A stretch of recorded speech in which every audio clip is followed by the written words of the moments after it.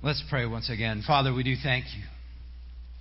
Thank you for the life that we have in Jesus Christ. Thank you for the hope that we have for eternity.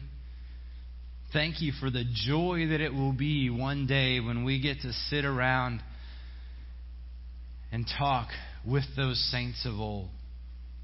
Those men and women, those boys and girls who have gone before, who've endured trials and suffering, who've seen you work in wonderful ways.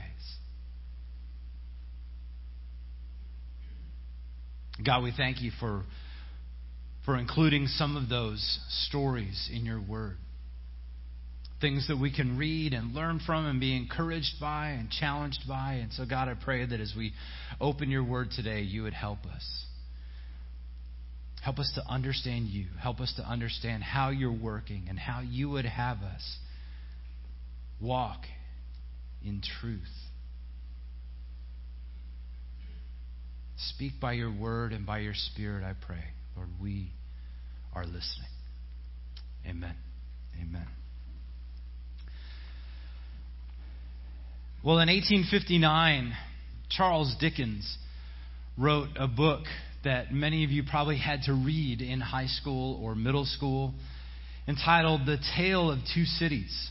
It's been made into a movie, and it probably begins with some of the most famous lines of any book ever written. And it begins this way: it was the best of times, it was the worst of times. It was the age of wisdom, it was the age of foolishness. It was the epoch of belief, it was the epoch of incredulity.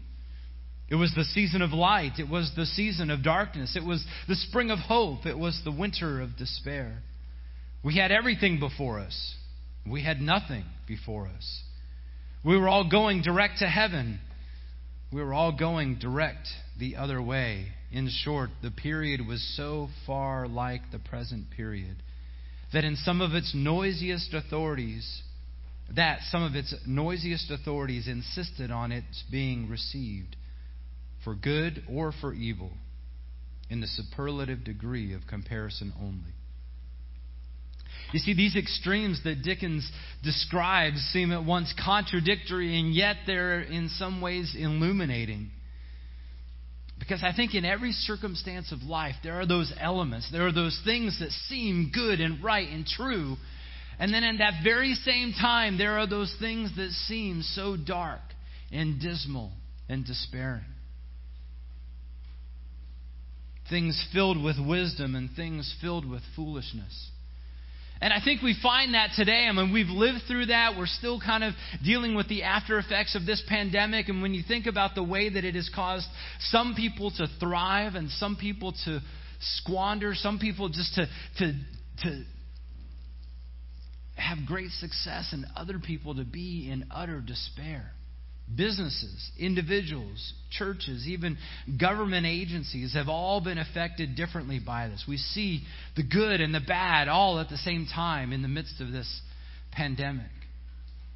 But I think we also see some of these contrasts in the first century churches, as some people demonstrated the graciousness of biblical community while others simply acted selfishly. And so today, as we look at this tiny letter of 3 John, we're going to encounter the tale of two Christians. Tale of two completely different Christians. So if you have your copy of God's Word and would like to open to that, it is the third to last book of the Bible. Start in Revelation, flip a page forward to Jude, flip a page forward before that to 3 John. And see, over the last couple of weeks, as we've considered the first two letters of John, we've been able to glean a bit of insight into what this first century church was enduring. You see, some of these wrestled with pressures from the outside and conflict from within as they sought to live in light of the truth and in the love of God. And here in the third letter, John, in some ways he gets very specific, but there's a lot that John doesn't say. Because this is a very personal letter to one man, a man named Gaius, And we don't know much about Gaius because his name comes up actually several times in the New Testament. But we see about 4 or 5 different Gaiuses. So we don't know which one he's talking to. And it may not be any of those. But it seems that he was faithful and walking with the Lord. And it seems that the purpose of John's letter here is to encourage Gaius to keep doing what he is doing, to keep on going in the good work. Because I don't know if you guys have ever encountered this. Sometimes the good things that we're doing can be so frustrating. We can become weary. In fact, the Apostle Paul says, do not become weary in doing good. And so it's like John is saying, hey, keep going. Let me encourage you. You're doing a great work. But he also needs to communicate in this letter his concern over another Christian, a man named Diotrephes. And then finally, John's purpose is to commend a third Christian into Gaius' care, at least to commend him and encourage him to look after this brother. And so, as we look at this book today, we're going to reflect briefly on these 2 Christians, Gaius and Diotrephes, and how they are acting very differently in the very same environment. And I do think it's important for us to note that I think both of these men are Christians. Both of these men are believers. So as we're looking at this, it can be easy to say, oh, Gaius he's a good Christian. And it'd be easy to say, well, Diotrephes, he's just not a Christian at all. And that's not the case. Because I think in the tale of these 2 Christians, if we were to look in the mirror, we could find ourselves there. And so let's begin by considering Christian number 1, the hospitality of Gaius. And we see this in 3 John verses 1 through 8.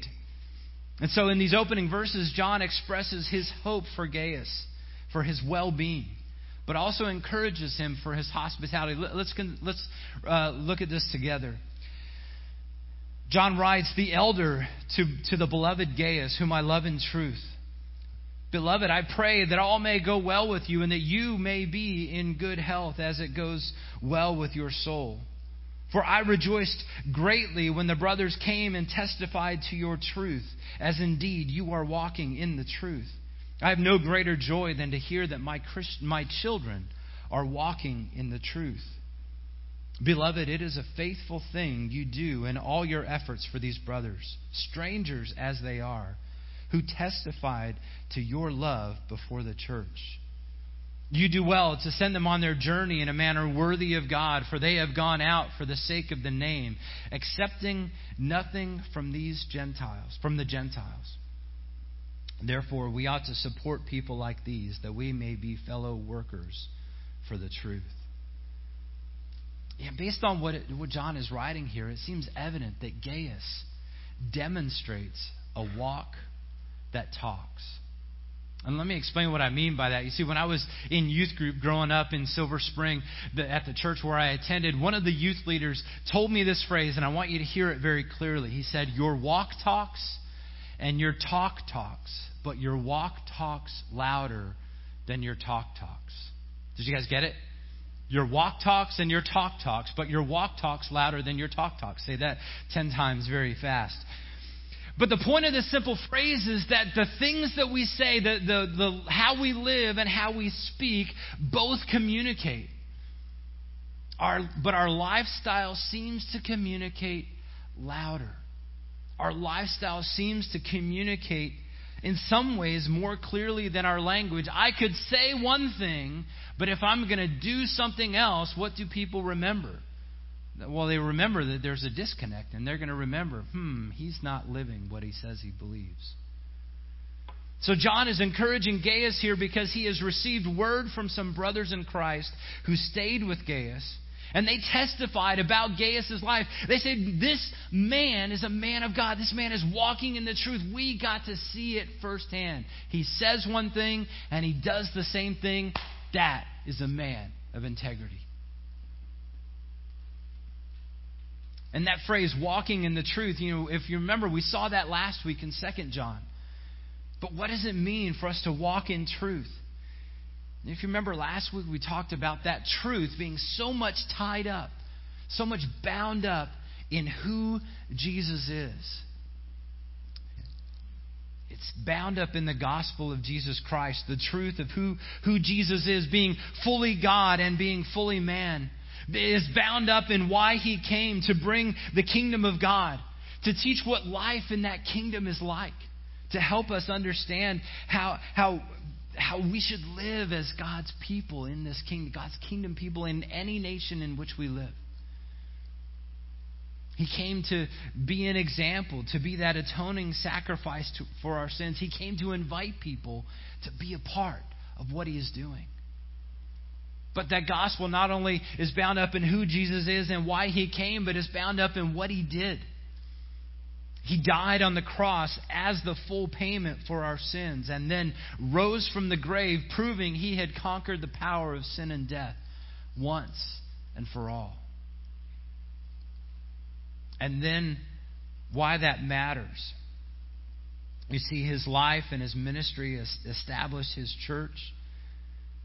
And the beauty is He called out unworthy sinners like us to be His ambassadors in the world, proclaiming by word and by deed the good news of Jesus' ministry. And I think what we see is that Gaius not only had this personal faith. We like to talk about faith being, it's my faith, it's private, it's between me and God. What difference does it make if our faith is personal, if it's not lived out? We saw that a few weeks ago when we looked in the book of James. James chapter 2, verses 14 to 17 says, "What good is it, my brothers, if someone says he has faith but does not have works? Can that faith save him? If a brother or sister is poorly clothed, lacking in daily food, and one of you says to him, 'Go in peace, be warmed and filled,' without giving him the things needed for the body, what good is that? And so faith by itself, if it does not have works, is dead." So what we have to realize is that our faith speaks. It speaks in our words.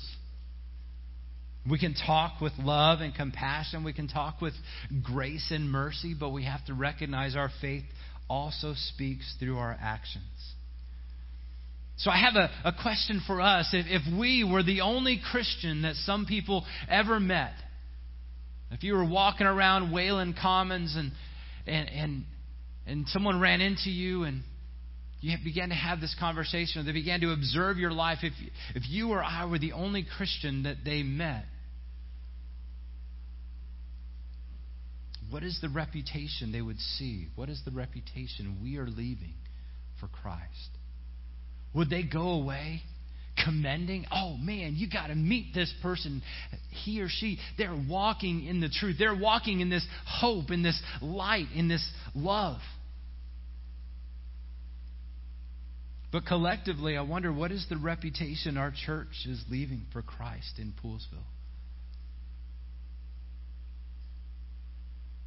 I hope that people would see Jesus in us, in all that we do corporately, in art camp, in the food that we give away, in this service this weekend, in what we do at Poolesville Day, in all of these things, that they would say, "Hey, that is a church that is living what they say they believe." When I look at those people, I think, man, I want to be like them because they are trying to be like Jesus. And so Gaius, he walked in the truth. And what that meant is that his walk resulted in hospitality. You know, we don't really get to understand the full details of what's happening, but it seems like there were some men who were visiting various regions and they happened to get to where Gaius lived and where he attended church. And some commentators have suggested that these were sort of traveling teachers. They may have been sent out by John. They might have just been people that John knew and ran into. But I think it's important for us to recognize that if you remember, the Apostle Paul, he's known as being a tent maker, because when he would travel around, he didn't want to accept an offering from anybody. He would build tents and he would provide his own way. And as often as he could, he did not want to be a financial burden to anyone. But these guys, it seemed like their ministry was different. God had called them to something different. And so these people were traveling around and they were depending on the hospitality and generosity of others. They were truly trusting God to provide for their needs through the generosity of the church, of believers, and one of them being Gaius. And so Gaius appeared to open his home to these strangers. I mean, think about this. He might have not have ever known who these people were. But they were brothers in Christ. And I got to tell you, showing hospitality isn't always easy, is it? You get into your own routines, right? I've been thinking about that a lot lately. I get up early in the morning. I let the dog out and give her a little treat and put her back in. And then I go for a walk early in the morning. And then I sit down and I read and I pray. And it's just, it's my rut. But when you have guests, when you have people over, sometimes those patterns, those rhythms get messed up. Sometimes it's inconvenient. You have to displace one person from one room in order to give that room to someone else. Or you have to go through all the effort of putting up an extra bed. And think about this. Look at the homes that we live in. Look at the homes that we reside in. I would dare say that the shed that I have behind my house is as big as Gaius' house. His entire house. It's about I don't know, Carl, how big is that shed? He lifted it for me. It's about 15 feet long by maybe 12 feet wide. It's a good sized shed. But think about this. This man, Gaius, is offering hospitality when that's his residence. What can we do with the blessings that God has given us? What can we do with that spare room? Or that spare room that's not... Are we ready? Are we willing? If God were to say, hey, I have someone I need you to put up for a bit. Now, I got to tell you, one of the things I was studying as I was reading, someone pointed out that there was an early document, 2nd century document from a lot of the church leaders. And they had very specific things. It was really interesting because Middle Eastern culture is a very hospitable culture. You would go around and travel from one place to another. In fact, we got to see this when we were in Jordan. People would go from one place to another in the evening, 6, 7 o'clock at night, and they would just have tea or coffee together. Sometimes it was expected that you would be willing to host someone in your home for a time. Well, one of the things that happened in the early church, people began to take advantage of that. So some of the early church fathers wrote down, they said, if someone stays with you one night, they're a man or woman of God. If someone stays with you 2 nights, well, they're probably there, but they're pushing it. If they stay with you 3 nights, they are a false teacher. You need to kick them out. They didn't say it exactly like that, but the whole point is they were wanting to protect people from being overly hospitable. I wonder if we might need to make sure that we're able to go the other way. If someone needs a place, am I willing to say, hey, come on. I've got this office. I've got a blow-up bed. It might not be the most comfortable, but it's yours as long as you need it. So we see Gaius living out his faith by welcoming these brothers, helping them see the life, the faith that I say I have, I'm going to demonstrate as I show you grace. But in our tale of 2 Christians, next we get to come to Christian number 2, and that is the pride of Diotrephes. You see, after encouraging Gaius with the words that we've seen, he provides some insight into some other things that have transpired. And look at what it says in verses 8 and 9. John writes, I have written something to the church by Diotrephes, who likes to put himself first, does not acknowledge our authority. So if I come, I will bring up what he is doing, talking wicked nonsense against us. And not content with that, he refuses to welcome the brothers. And also stops those who want to, and puts them out of the church. So there's a few things I think we can notice about Diotrephes here. First of all, Diotrephes is motivated by selfishness. John notes that he wants to put himself first. It's all about me. It's all about him. And we have no way of knowing what his role was in the church. But somehow he got into a position of a little bit of authority and began to realize, hey, this power, this authority is pretty sweet. And I'm going to make the most of this. He seemed to be putting himself between John and the church. But not only was he selfish, he also silenced godly voices. You see, somehow Diotrephes intercepted a letter that John wrote and then prevented the church from benefiting from it. And it's as though he was threatened by the authority of John and refused to allow John's voice to be heard in that congregation. But third, he also maligned John and the others publicly, essentially gossiping about them. He's making up falsehoods about John and the other apostles and some of the other guys that John was working with. And he also refused to practice hospitality and then told other people, don't you do that, and if you do that, I'm going to kick you out of the church. He was doing the exact opposite of what John was encouraging Gaius in. See, it seems like Diotrephes was clearly threatened by something. He wouldn't allow certain people to speak into the church. Now, I got to tell you, it's easy to look at Diotrephes and think, oh, that's not me. I wouldn't act like that. But in reality, I think it could be any of us. One commentator noted that he observed in a church a Diotrephes who worked vehemently to get the pastor expelled. He said that in another church he saw someone like Diotrephes actually cause the church to split. I had a lunch with an old friend of mine, and he said that was one of the things that he saw so often in the Hispanic churches that he had grown up in. Especially here in America, they certain people would want their platform, and then they'd figure out, oh, I don't like this about that guy. I don't like his style, so I'm going to yank a bunch of people away.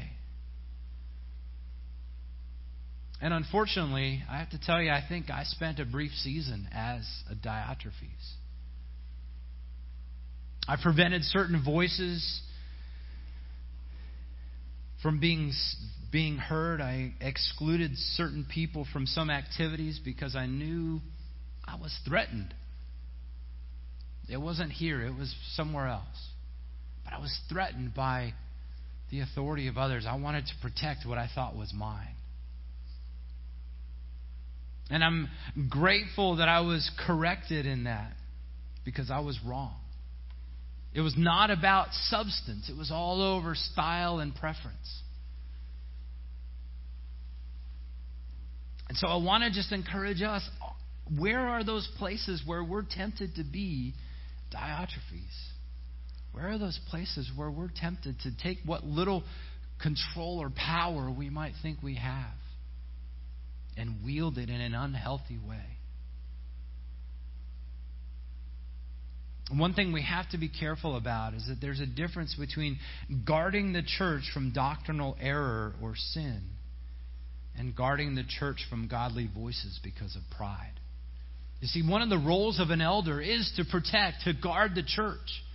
But even that, even in that guarding, it expects some sort of conversation. It expects some sort of inquiry. It expects some sort of engagement.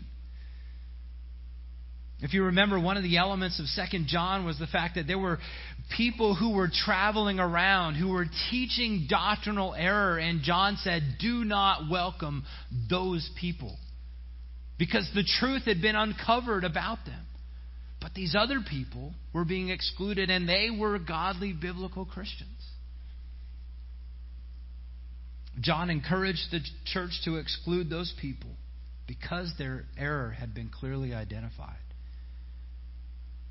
And those who were teaching demonstrated an unwillingness to repent and come around to biblical orthodoxy.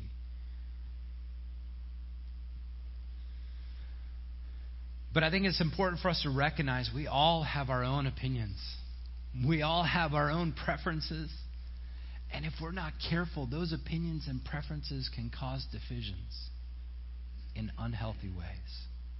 I've heard sad stories about churches that split over the color of carpet, the color of paint on the wall.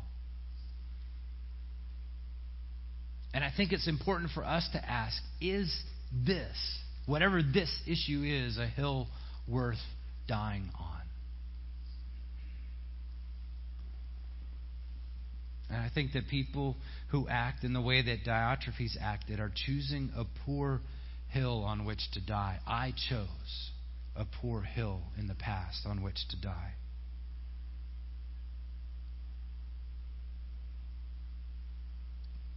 But then John concludes his letter with some advice and an application for Gaius. Look at what it says in verses 11 to 15.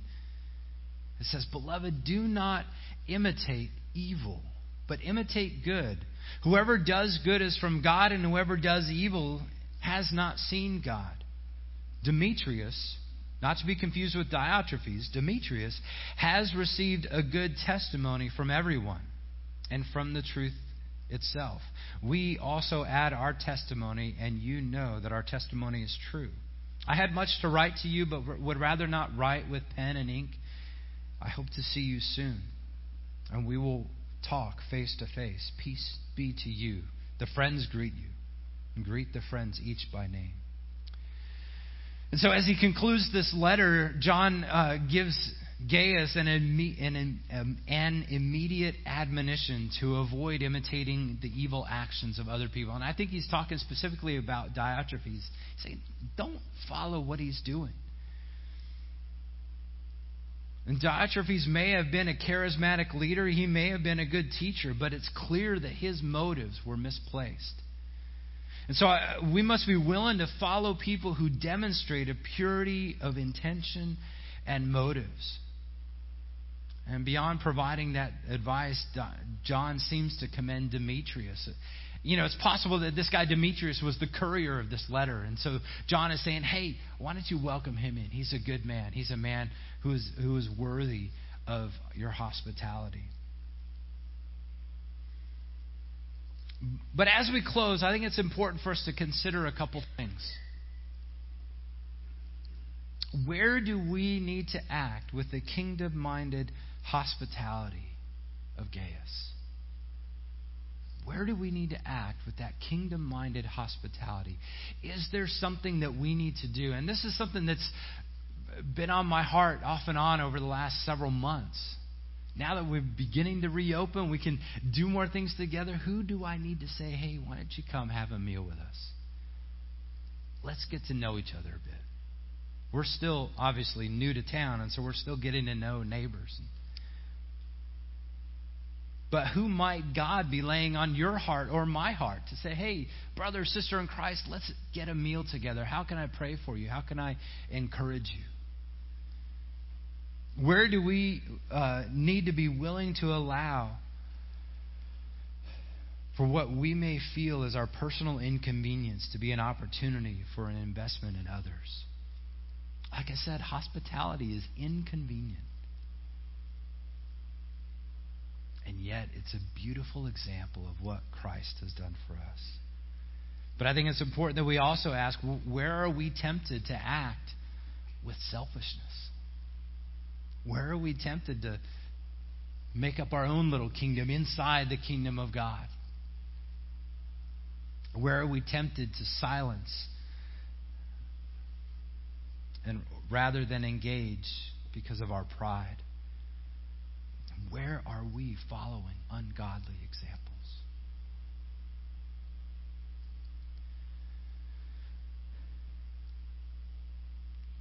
As we close, I want to just encourage us maybe to take a few moments of silent prayer. Just to pray and repent. Repent for those times when the Spirit of God has said, hey, I need you to do something in this person's life. And we've rejected that. Repent when we've tried to prop ourselves up rather than encouraging the body. Let's pray, silently for a few moments, and then in just a moment I'll close this out.